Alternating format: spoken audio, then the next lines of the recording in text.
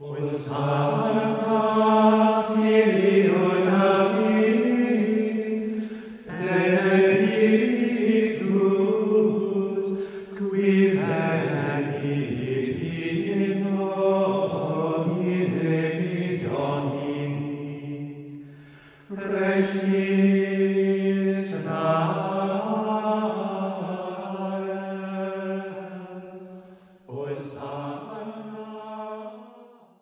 Shalom.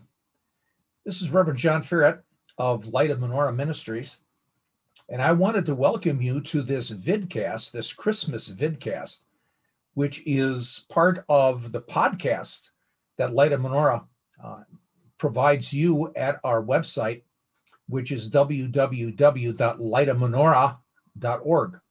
And Menorah is spelled MENORAH, Light of Menorah, all one word, .org. A vidcast is nothing more than a video podcast. It's not just audio, but it's also video. Now, what I normally do in my lessons, whether they, especially if they're video, is I always like to do a blessing. A blessing before we get into God's word, just like they did in Jesus's day. In Jesus, if he went to the synagogue, especially as a boy, and he was going to be attending Torah classes and Bible classes, which they did, they always started with a blessing, and so will we. So this blessing is partially in Hebrew and in English, and what I will do, especially for the sake of many of you new ones who perhaps are accessing a podcast or a vidcast video from Light of Menorah for the first time, I will repeat the Hebrew slowly so that you can pray along with me, repeat the words after me. Baruch atah Adonai, Eloheinu melech haolam, asher bakar banu, mikol ha'hamim, ve'natan lanu et torato, ve'nevuim hatovim, ve'natan lanu et habesora Mashiach Yeshua. Ve'natan lanu et habrit chadasha. Baruch atah Adonai, noten hadevrei emet.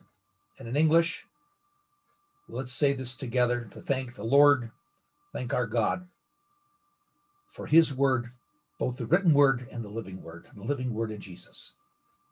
Together, blessed are you, O Lord our God, King of the universe, who has chosen us from all people and given us his Torah and the good prophets, and given us the good news of Messiah Jesus, and given us the new covenant. Blessed are you, Lord, giver of the words of truth. So those of you that are new to Light of Menorah, perhaps one of you old-timers that is connected with us and is accessing the vidcasts, which are videos, and the podcasts, which are the audio lessons, perhaps you've link this to a friend or somebody in your family and they don't know who I am.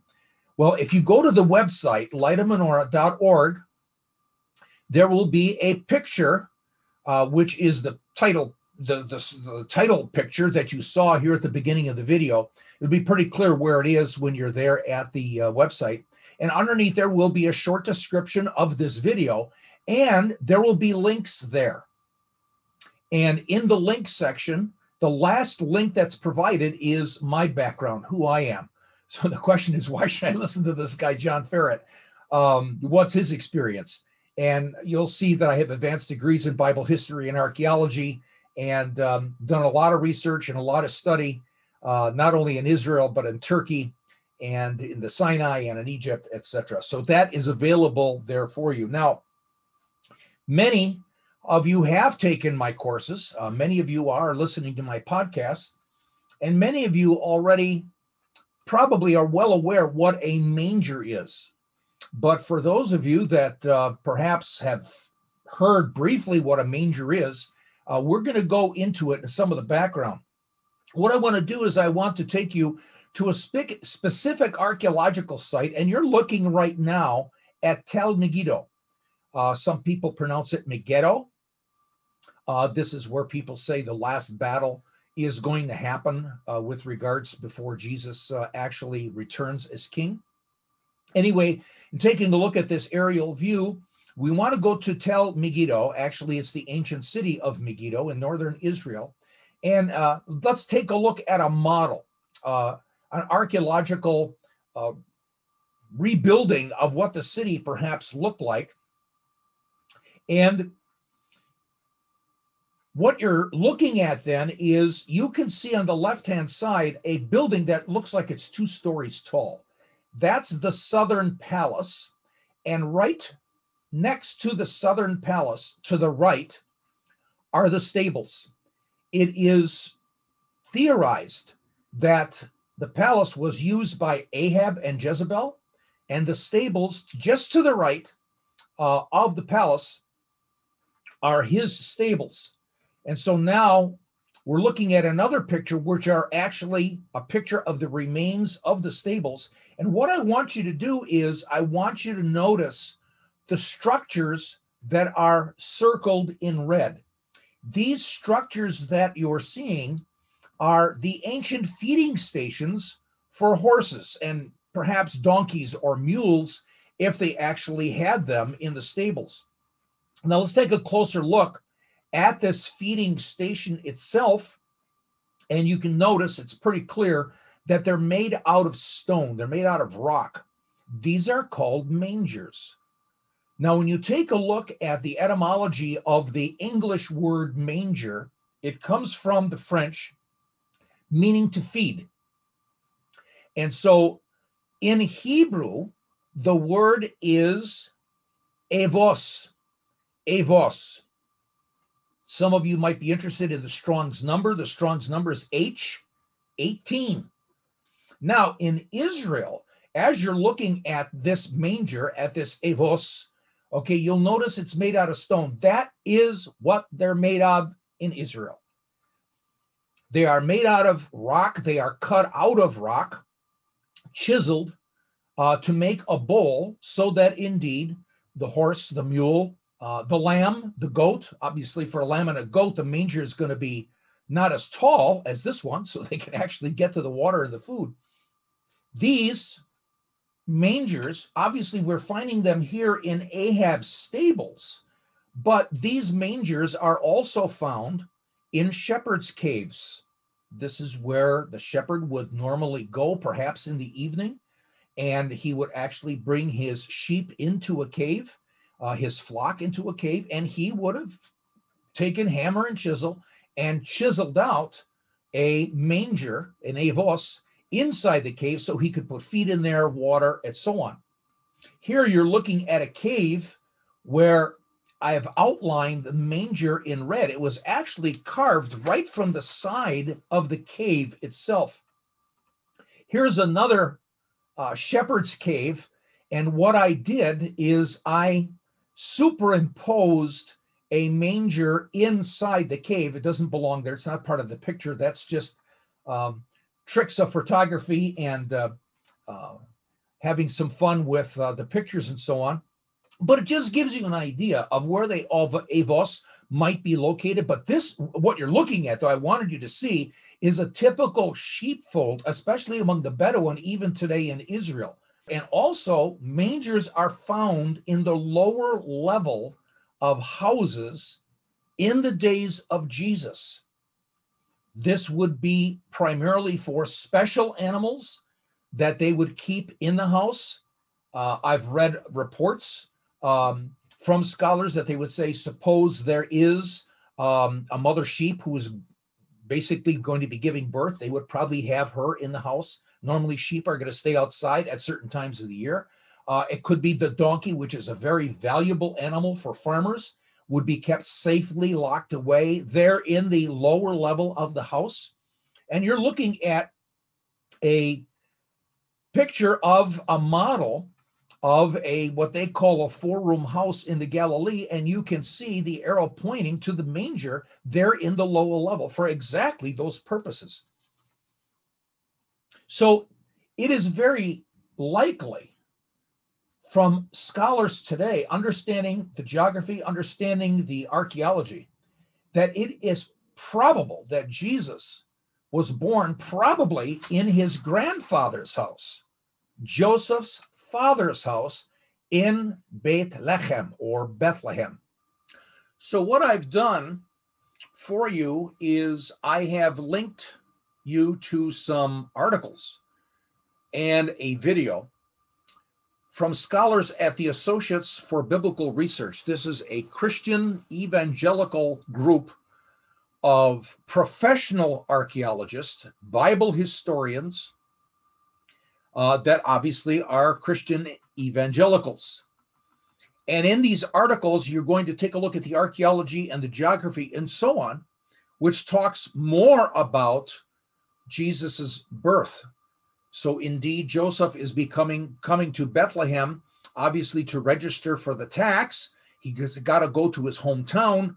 And so it's likely that he went to his father's house. Now, was Jesus born in a barn? Was Jesus born in a cave? Was a shepherd's cave? Was he born in a home?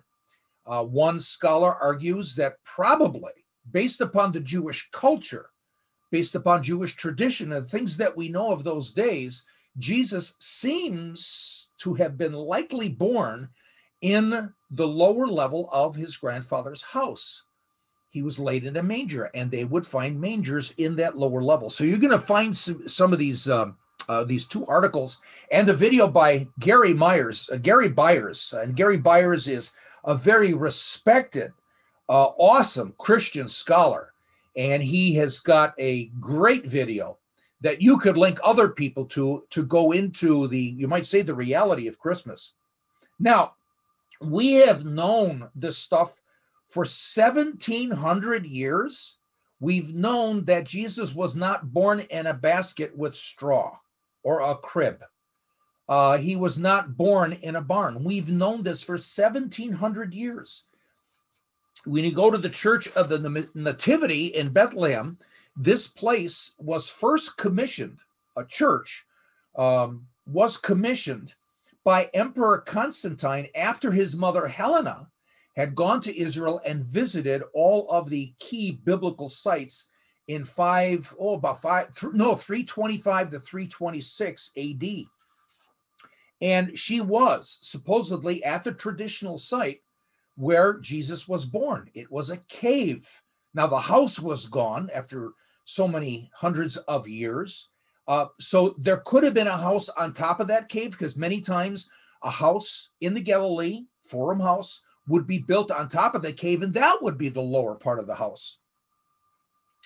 But all this, that the manger was a stone feeding trough called Avos, that indeed Jesus was probably born in a cave, perhaps under a house or underneath or in the lower level of a house, all of this has been lost. It's lost because the church has forgotten Israel. The church itself has turned away from its Jewish roots way back when. The church became, well, I like to call it Europeanized. I mean, they were so cut off from the Jewish culture, from the culture in Israel. And when you take a look at a manger, in other words, where are animals fed in Europe, it's going to be in a wooden box, or many times what we call the crib of Jesus. It would have been the place where they put the straw and the hay for the donkeys or the other animals. And that would happen in a barn, a wooden barn, or maybe perhaps a wooden stables. There are no stables and there are no barns in Israel. Today there are, but not then. That we know from archaeology. That we know because of the culture of 2,000 years ago.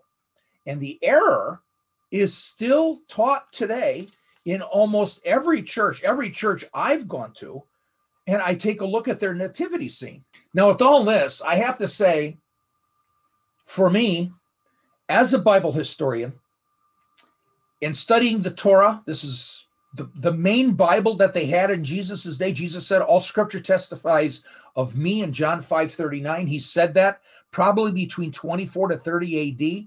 And he's probably emphasizing the Torah more than anything else, the first 5 books of the Bible. So studying that, being in Israel as many times as I've been there, and not only just leading tours, but also for research and study myself, and then understanding what a manger is, avos.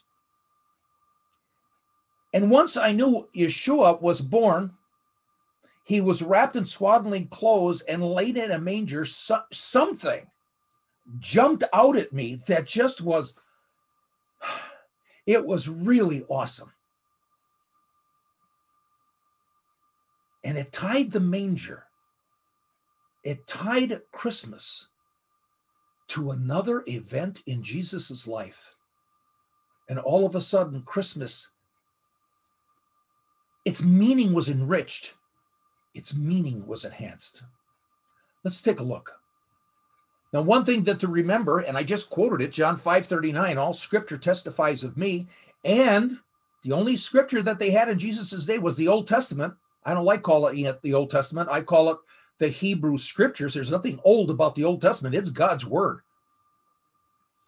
And Jesus says that all of that testifies of me. So I want you to remember that, because all of a sudden we're going to see something in the Torah that connects to the manger, that connects to another event.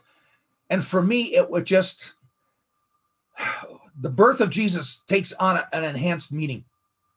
So indeed, we're going to return to Beit Lechem. Beit Lechem is how you pronounce Bethlehem, and Beit Lechem is the house of bread. That's what it means. We're looking at a modern view of the city of Bethlehem today. It's a big city. I can't remember how many thousand people now, 100,000, maybe more. I can't remember the exact figure. I didn't look it up before we actually got onto this video.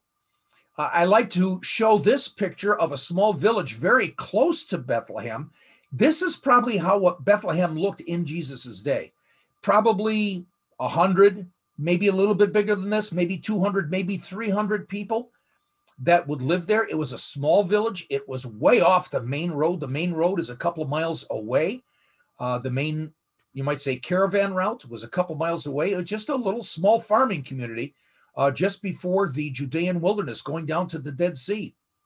Here, you're looking at the Church of the Nativity, and as I said, Emperor Constantine commissioned the building of a memorial church back in 325, 326 AD after his mother visited here.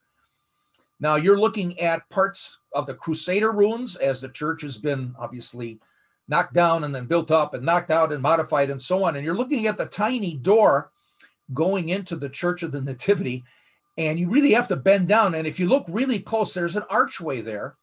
That doorway was actually sealed up because people came with their carts. They would take their carts inside the church and steal stuff. So the authorities in Bethlehem said, well, we're going to stop them from doing that. We're going to seal up the door and make an entryway that is only small enough for one person to come through if they bend over. So that's why it's sealed. Looking inside the Church of the Nativity, and if you go downstairs, you come to a number of rooms, and this is what they call Jerome's room. St. Jerome, supposedly, this was his office back when he was around, and he was actually translating the Bible from Hebrew into Latin, and this supposedly is the place that he actually had his office where he copied it. Now, the reason why I want you to see that, you can see that the ceiling and the back wall, this is a cave. This is a large cave, and not just down the hallway from here is what you would call the grotto of the Church of the Nativity. This is the grotto, and it's a few steps from Jerome's place, and it's part of the same cave. And you can see behind the glass there in the arch that indeed you're at the wall of a cave. This was a cave, and the manger is below. There is part of the cave that's below the marble fireplace-looking structure. There is a star that you can look down, but there is a way, and I don't think they allow you to get in there, to get down into the remainder of the cave, and there is a manger there, a rock manger. This is my take on the fact that Jesus could actually have been born in the lower level of his grandfather's house. Made up this picture. The grandfather's house, Joseph's house, his dad's house would have been above, and there would be a cave below for obviously farm implements and certain key animals. And this is perhaps the scene of what it would look like in Jesus's day when he was born. And we remember in the story that the shepherds came with their sheep to actually visit the newborn king. And so as we read, the shepherds are out with their sheep, perhaps in a sheepfold, in a cave or some enclosure. This can't be winter. It must be warm because it says that they were out in a field. The Greek word there implies an agricultural field. And since it is an agricultural field, it's got to be after the harvest when it's warm. This is probably going to be in September. So it's possible that these sheep, that these were part of the shepherd's flocks, could have been sheep that were being raised for the temple sacrifices. There are some people that say that indeed this is in Jewish literature. It is not, but it's possible. Thus, we have Jesus being raised possibly among sheep that are being raised for the temple sacrifices. He's one of the lambs. He is the lamb for Passover. Now, the angels are proclaiming to the shepherds that it's a time of great joy for all the nations. Now, this is talk that is really part of the Feast of Sukkot, which is in the fall, which is at the end of the harvest, which would be where the sheep would be. They would be out in the fields because the barley had already been harvested, the wheat had been harvested, the corn had been harvested. So there'd be nothing in the fields because the growing season, the rainy season, is about to start. So there is the Feast of Tabernacles, in Hebrew Sukkot, and this would have been in the September time frame. And in that feast, the rabbis said of the feast that it's a time of great joy for all nations. And here the angels are using the same wording with regards to Jesus's birth. So we know that Yeshua, Jesus, he came to die at Passover. And in the Feast of Sukkot, we get the picture of his return, the coming to rule, the coming of the king.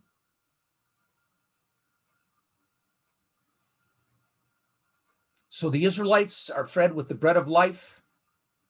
They are fed with the bread of heaven, the manna that God gave them. But Jesus says he is the bread of life, and he is the bread from heaven. And indeed, we are fed with the manna. We are his sheep, and we are in the cave coming to visit the King of Kings and Lord of Lords, our Messiah, our Savior, our Lord. Now, when you read about the first Passover, I wanted to highlight some verses in Exodus 13, verses 6 through 9. And it says, "For 7 days you shall eat unleavened bread, and on the seventh day there shall be a feast to the Lord. Unleavened bread shall be eaten throughout the 7 days, and nothing leavened shall be seen among you. Nor shall any leaven be seen among you in all your borders. You shall tell your son on that day, saying, it is because of what the Lord did for me when I came out of Egypt. And it shall serve as a sign." Now, this is key. The unleavened bread, this is God's wording to Moses and to all of us. "This unleavened bread will serve as a sign to you on your hand and as a reminder on your forehead." So it's a picture. And God wants us to remember what this means. And the reminder is that this represents the law. Actually, it's Torah. Torah is not law. Torah is instruction. In other words, that the instruction of God, the instruction of the Lord may be in your mouth. "For with a powerful hand, the Lord brought you out of Egypt." This is the unleavened bread that's used at the Passover, at the first Passover meal, and then all Passover meals since then. Then we can read about Jesus's Passover in Matthew 26:26. and he takes the bread. Every disciple in that room, the 11 that are there, Judas has already left, they know Exodus 13, 6 through 9. They know that that bread is supposed to be a picture of the written word of God in their mouth. And Jesus says, this bread is my body broken for you. Jesus is saying that he is the living word. He is the living bread of life. Beit Lechem means the house of bread. Yeshua is born in Beit Lechem, in the house of bread. He is the bread from heaven, manna. He is the heavenly manna, the spiritual manna. He's the word. He's the living word. We have the written word. God said in Exodus 13 that he has the written word, and the unleavened bread is to be a picture of his Torah, his written word in our mouth. And now Jesus is saying that he's taken the bread, and now it's a picture also of the living word. And man does not live by bread alone. He humbled you and let you be hungry and fed you with manna, which you did not know, nor did your fathers know, that he might make you understand that man does not live by bread alone, but man lives by everything that proceeds out of the mouth of the Lord. There is the written word, God's Torah, and there is his living word, Jesus. And so indeed, the written word is our bread of life, and Jesus, the living word, is the bread of life. And so we, on Christmas, we are the sheep of the Good Shepherd, Jesus.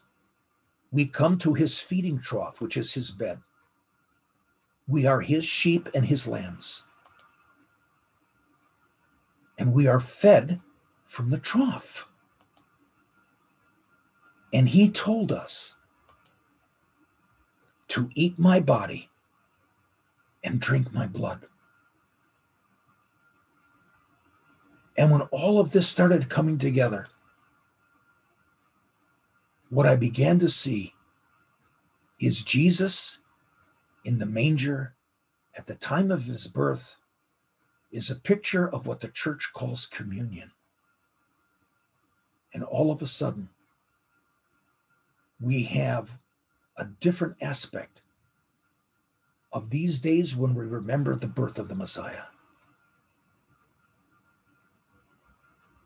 Indeed, man does not live by bread alone, but by every word that proceeds from the mouth of the Lord.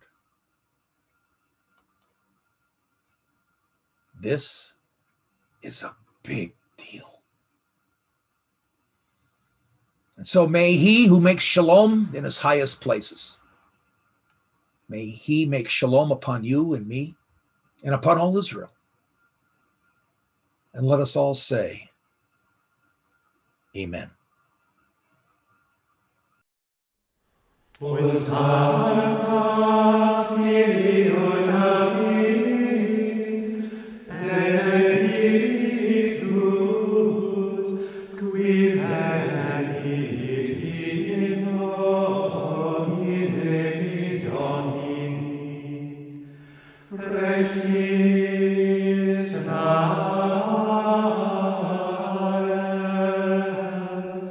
Hosanna.